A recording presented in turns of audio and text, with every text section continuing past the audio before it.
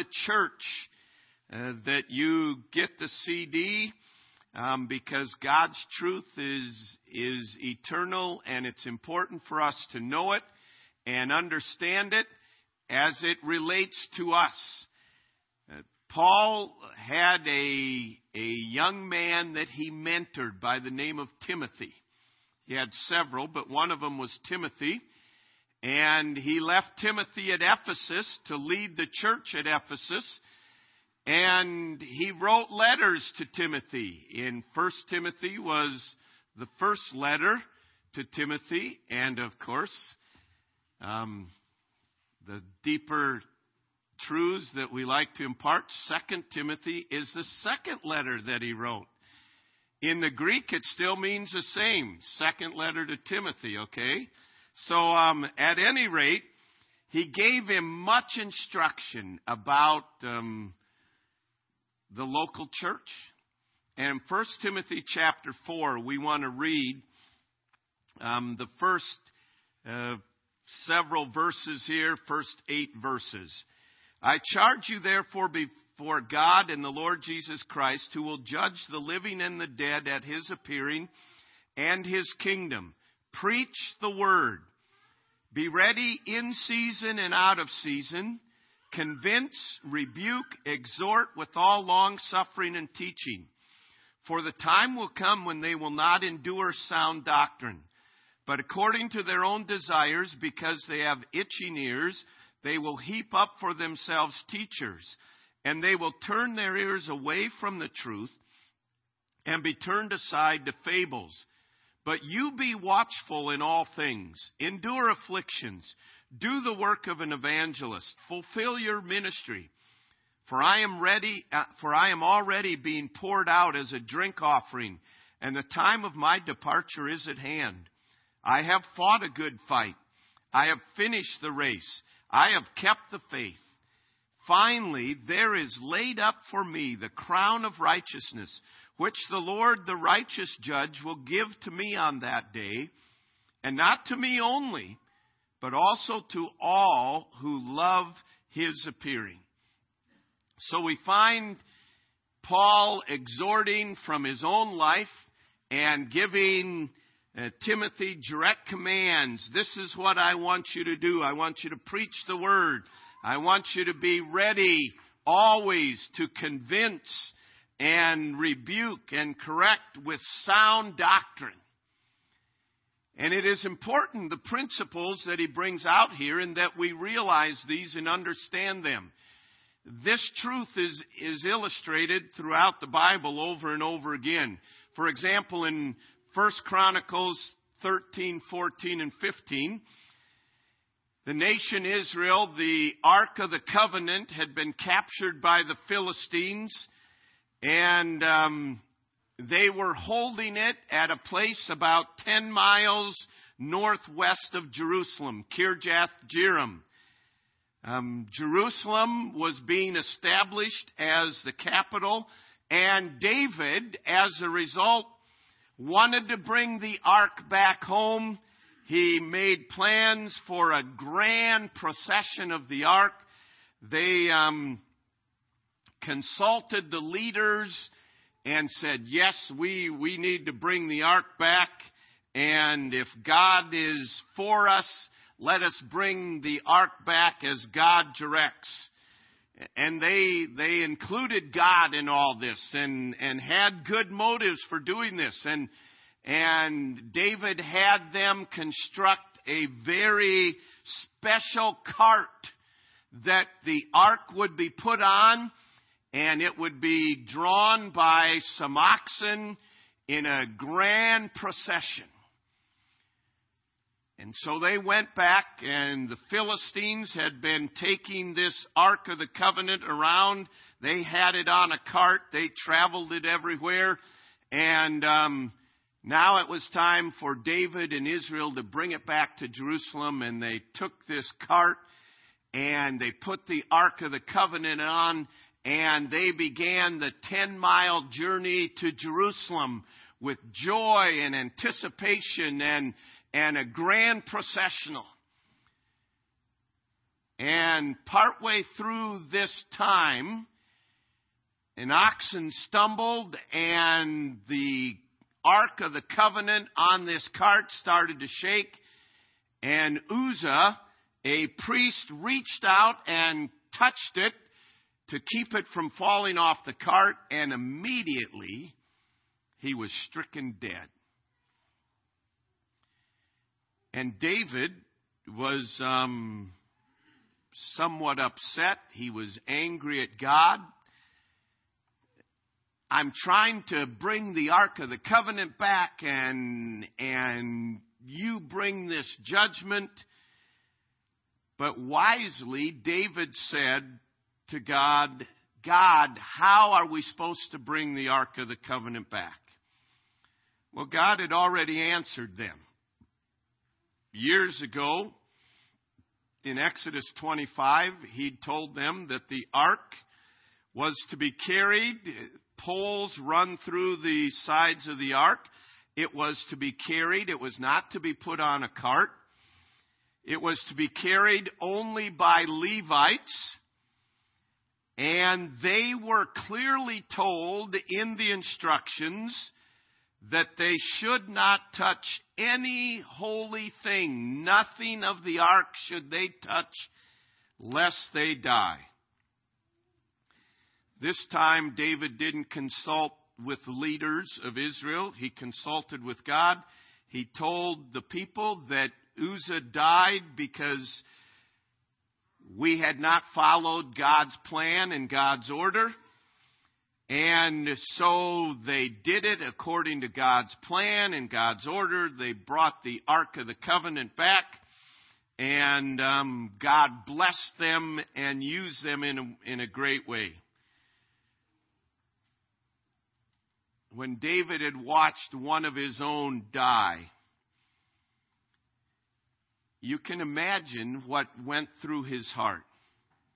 And as he began to realize, wait a minute, this is how God told us we ought to do it, and this is how we were doing it, David literally said, get that cart out of here. Give me, in essence what he said, give me the Word of God. We see that David came back to the standard of God's Word. We all have established something or some things in our life that serve as our standard. A standard is a rule or a basis of comparison. It's used by general agreement that we're agreeing this is going to be the standard to determine whether something should be or should not be. Quality control experts in factories, they have a standard. Nope, this doesn't meet the standard. We can't send it out. It can't represent us. But when it comes to a church, what is the standard for the church? David learned the hard way that something that may work for the world, the Philistines, carried the ark around on the cart and no one ever died as a result of them touching the Ark of the Covenant. But what worked for the world does not work for God's people. What is the standard for a church? To some, it is the world. This is a principle that works in business. Hey, let's just bring it over here. I think in the nearly 40 years that I've been in ministry, the one thing that I've seen, a major change in church circles is, and especially in leadership in churches, is leadership that went from servant leadership to CEO leadership, to running a business, to marketing things, to executive of an organization. this is not a business. Church is not a business in the sense of the world. And what may work to grow a business in the world is not what God intended for His church to be.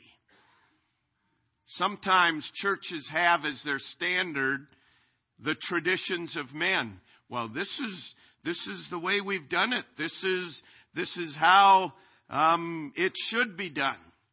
Sometimes churches establish as their standard popularity. This is what everybody likes. This is what everybody is for.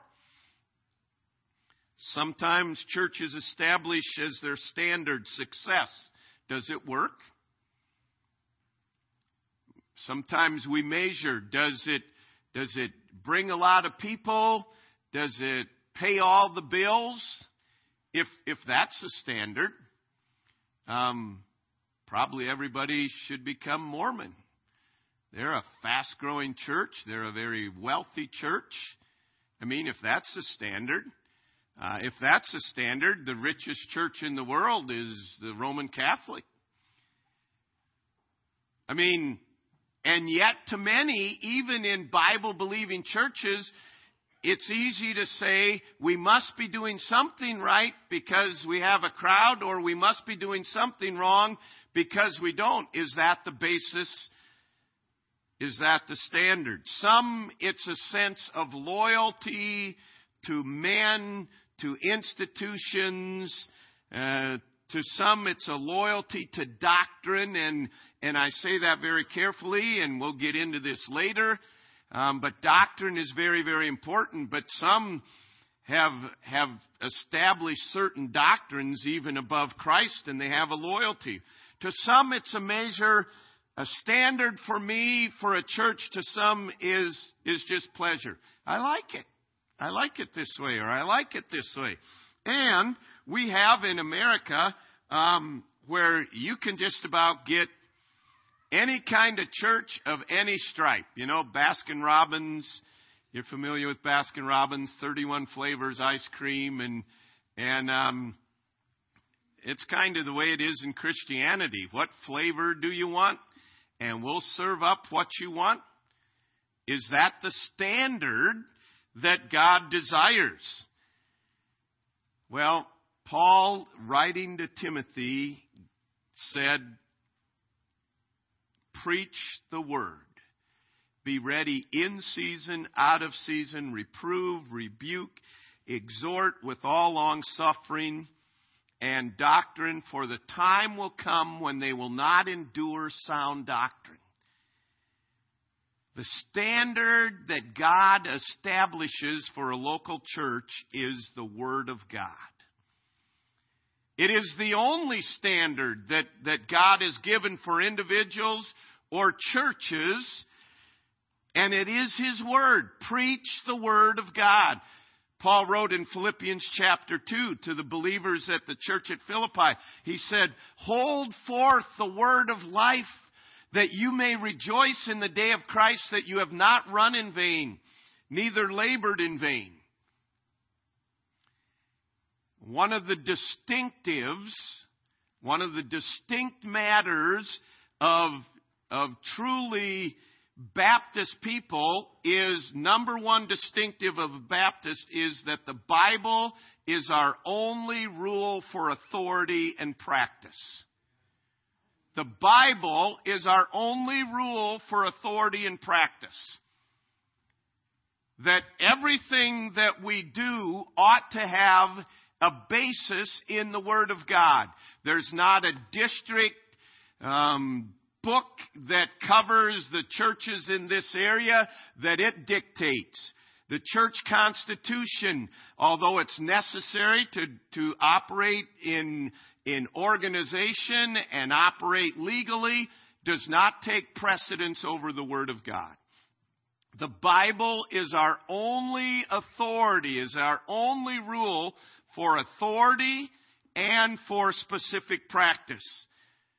I remember years ago hearing Dr. Glenn Jasper say, the Bible is God's mind concerning everything. If you want to know what God thinks, You go to the Bible. And in regard to the church, the Bible is the standard. We need to check, okay, what does God say about this? And the church is made up, as we saw last week, of many different members. That means as members, it needs to be my standard. I need to check every thought, every word against the Word of God. Is this thought correct with the Word of God? Is this action that I'm taking correct with the Word of God? Do you understand? It's not some mystery. It's not like God's standard is hidden and you have to try this. Does this meet your standard, God? Oh, it doesn't. Right, let me try this. God's standard is, first of all, known. He's given us the Word of God. We have no excuse. He makes known His ways to us. He makes known everything we need for doctrine, for practice, for belief. Everything He's made it known to us. Secondly, God's standard is right. We've all had experiences where we've thought this was the standard. And then we come along and find out, no, this was the standard. That was a wrong standard that we were having. God's Word is the standard, and it is always right. He is perfect in all His ways. So you never have to worry about, wait a minute, I thought this was what we were supposed to do. No, if this is God's standard, we know it's always right. Number 3, God's standard is unchangeable. It is eternal. Heaven and earth may pass away, Jesus said in Matthew 5, but my words will not pass away. It is unchangeable. It is universal. It applies to everyone. And it is final. It is, God said it, that settles it. Whether we believe it or not. In 2 Timothy chapter 4, he reiterates over again, preach the word so that you don't have to be ashamed at His coming. In Proverbs 30 in verse 5, he says that my word is eternal and no man can change it. Revelation, he says, don't add to my words or take away from it. God said it. That settles it. It's not up for debate. And we will someday answer to God and His standard. When every other standard is gone,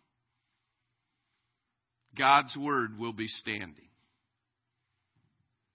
So see, the standard for a church must be the Word of God and not just a part of it.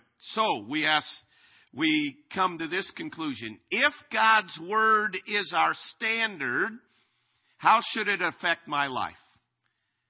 Well, if God's Word is my standard, our standard, number one, we better study the Bible. We better study and find out what is the standard. 2 Timothy 2:15. Study to show yourself approved unto God, a workman that needs not to be ashamed, rightly dividing the word of truth. Study the Word of God so that I understand this is the standard. Oh, I don't need to be ashamed. I understood the standard, and that's what I made the standard of my life. Study to show yourself approved unto God, a workman that needs not to be ashamed. What he's saying is there are going to be workmen that stand before God and are going to be ashamed because they did not study the Word of God. They did not study the standard.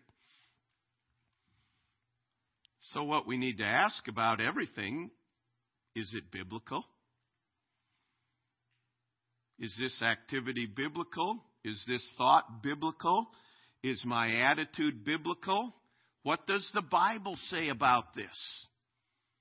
See, and for us to become biblical thinkers means that we need to study the Word of God. If God's Word is our standard, secondly, we will hear things that we don't want to hear. You go to the Word of God, and you read the Word of God, and there are going to be things that you hear that you're going to say, well, I didn't want to hear that today. Why? Because it goes against our old nature. It goes against the flesh. In 2 Timothy chapter 3, just previous, the verse right previous to where we began, Paul said to Timothy, all Scripture is given by inspiration of God, and it's profitable for doctrine, for reproof. How many of you love reproof? How many of you, if someone said, hey, could I get with you tonight after church? I want to correct you. I want to give you some reproof. You'll say, man, let's not wait till then. Let's just do it now. I love reproof.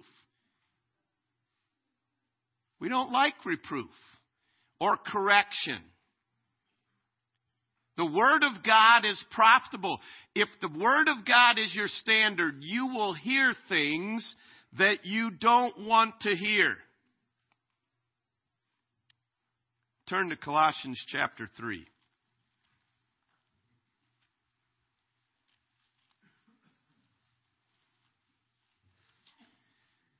Colossians chapter 3. Okay, I want you to think in your mind of some person that you have been struggling with lately, okay? Some person that maybe just rubs you the wrong way. Don't look at them. Don't give an elbow to them in their ribs right now, okay? But I want you to think of that person as I begin reading verse 12. Therefore, as Colossians 3:12, therefore as the elect of God, holy and beloved, that's describing you.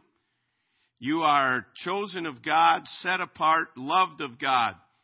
Put on tender mercies, kindness, humility, meekness, long-suffering, bearing with one another and forgiving one another.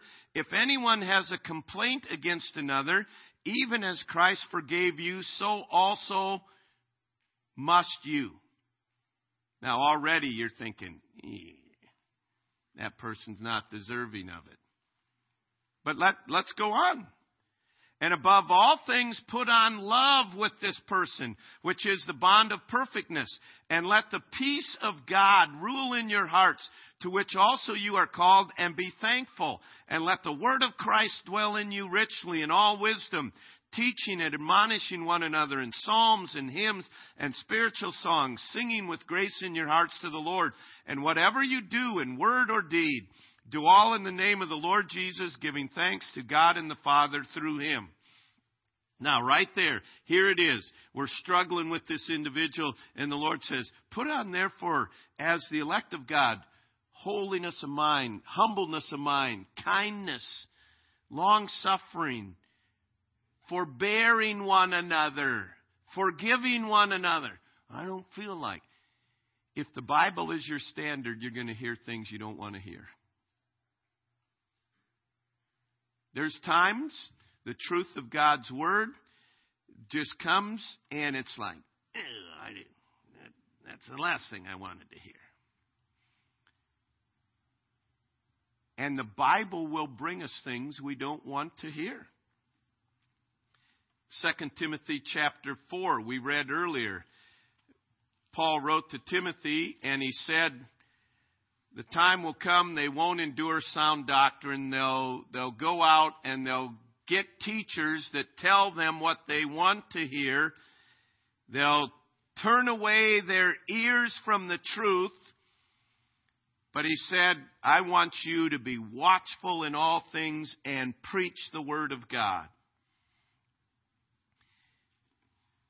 People leave churches for all kinds of excuses. But in a true Bible-believing, Bible-preaching church that is committed to have as its standard the Word of God, There will be people leave for all kinds of excuses, but many times the bottom line is because they don't want to hear the truth. It just doesn't fit. Honestly, there's times when I preach stuff that I didn't want to hear it when God brought it to me. But you know what? It doesn't matter whether I want to hear it. If it's truth, that's what we have to be committed to. It's to the Word of God. If God's Word is our standard, we will be misunderstood or persecuted or both. Jeremiah's standard, we don't have time to go into it, but Jeremiah's standard was the Word of God. Thus saith the Lord. And Jeremiah was imprisoned. He was misunderstood. You are not for me. You are not for Israel. You always speak against us. Go get a prophet that speaks for us. Jeremiah was for them. He was speaking the truth. He was imprisoned. He was thrown into a slime pit. He was hated. Why? Because his standard was the Word of God. When your standard is the Word of God, you also may be called upon to stand alone. You may be the only one in your extended family that really is committed to the truth. You may be the only one that makes your standard the Word of God and you're trying to live it out. Jeremiah stood alone with God. It's better to stand alone on the Word of God than with anything else. And understand, standing with the standard of truth does not necessarily mean it will be the most popular thing. Tell Stephen that. Tell Paul that. Tell Pastor Saeed that. We could go on through history. But if God's Word is our standard, the day will come when we will have great rejoicing. Notice in 2 Timothy chapter 4 again. 2 Timothy chapter 4, and notice I'm in 1 Timothy, okay? 2 Timothy chapter 4, verse 6. Paul said, I am now ready to be offered, and the time of my departure is at hand. He understood, I'm about ready to check out of here. But he was able to say, I've fought a good fight. I have finished the course. I have kept the faith. Because of that, there is laid up for me a crown of righteousness, which the Lord, the righteous judge, will give to me at that day, and not to me only, but also to all who love His appearing. A crown of righteousness awaited him. Paul said, I've been committed to the truth. I used to persecute the truth, but now I've come to see that the standard is the Word of God. I've embraced it. I've tried to run my life according to the Word of God. As a result of that, someday I will have a crown of righteousness. Why? You will never, ever regret obeying God, regardless of the cost. You will never regret obeying God. We sang this morning that last song that we had sung, 301, I think it was. Make me a stranger. Lord, I find myself loving earthly treasures, simple pleasures, taking your place. Nothing can measure to the heavenly treasures, hearing well done and seeing your face. Nothing can measure to the heavenly treasure of knowing that you're not ashamed because the standard was the Word of God. Now, it doesn't do any good to come to a church that is committed to the standard of the Word of God if we don't have the same standard and pursue the same standard in our life. You may feel like giving somebody a piece of your mind, but you say, wait a minute, the standard is the Word of God. I need to have humbleness of mind, meekness, long-suffering, forbearing one another, forgiving one another. Okay. You may not feel like zipping your mouth and shutting it and overcoming evil with good in your home, but you say, wait a minute, my standard is the Word of God. It's not my opinion. It's not what will make me feel good. It's not what I think is right. It's not what I feel like doing now. My standard is the Word of God. And God says a soft answer turns away wrath, and grievous words stir up anger. You may not feel like being a servant and ministering and helping or just doing a simple little thing. You might say, let somebody else do that. You may not feel, but you say, wait a minute. My standard is the Word of God. My desire, personally, as pastor, is to speak the truth in love. And I understand not everybody wants the truth. You don't know how many times sitting in my office, talking to couples, talking to individuals, and I know when I speak the truth, I know it's not going to be received because of what they've already said and what they're doing. But it's not up to me to change the truth to make it acceptable to them. I don't care if it's on marriage. I don't care if it's on morals or finances or life or whatever it is. I'm just a messenger. All I can do is present the truth. And honestly, my job here is not to build the church. My job is what Paul told Timothy, preach the word. God is the one that builds a church. And it's important. God is not going to ask, did you say things to bring people in? Did you say things to keep people? Did you say things so-and-so, so-and-so? Years ago, when we were facing some real issues, I said, hey, if this is God's church, He'll take care of it. And if it's not, the sooner it dies, the better. There's nothing special about this church except as it is committed to the Word of God. And the reality is, it's not my job. I can't make this church committed to the Word of God. The church is made up of many organs, many members, many individuals. And as individuals, we need to come back and say, you know what? The standard for my life is the Word of God. God, what does your Word tell me about being a husband? That's the standard for my life. God, what does your Word tell me about being a son or a daughter? That's the standard. God, what does your Word tell me about being a wife? That's the standard for my life. God, what does it tell me about going to work? That's the standard for my life. And then as we're committed to that, then we can be a church that has the standard as the Word of God.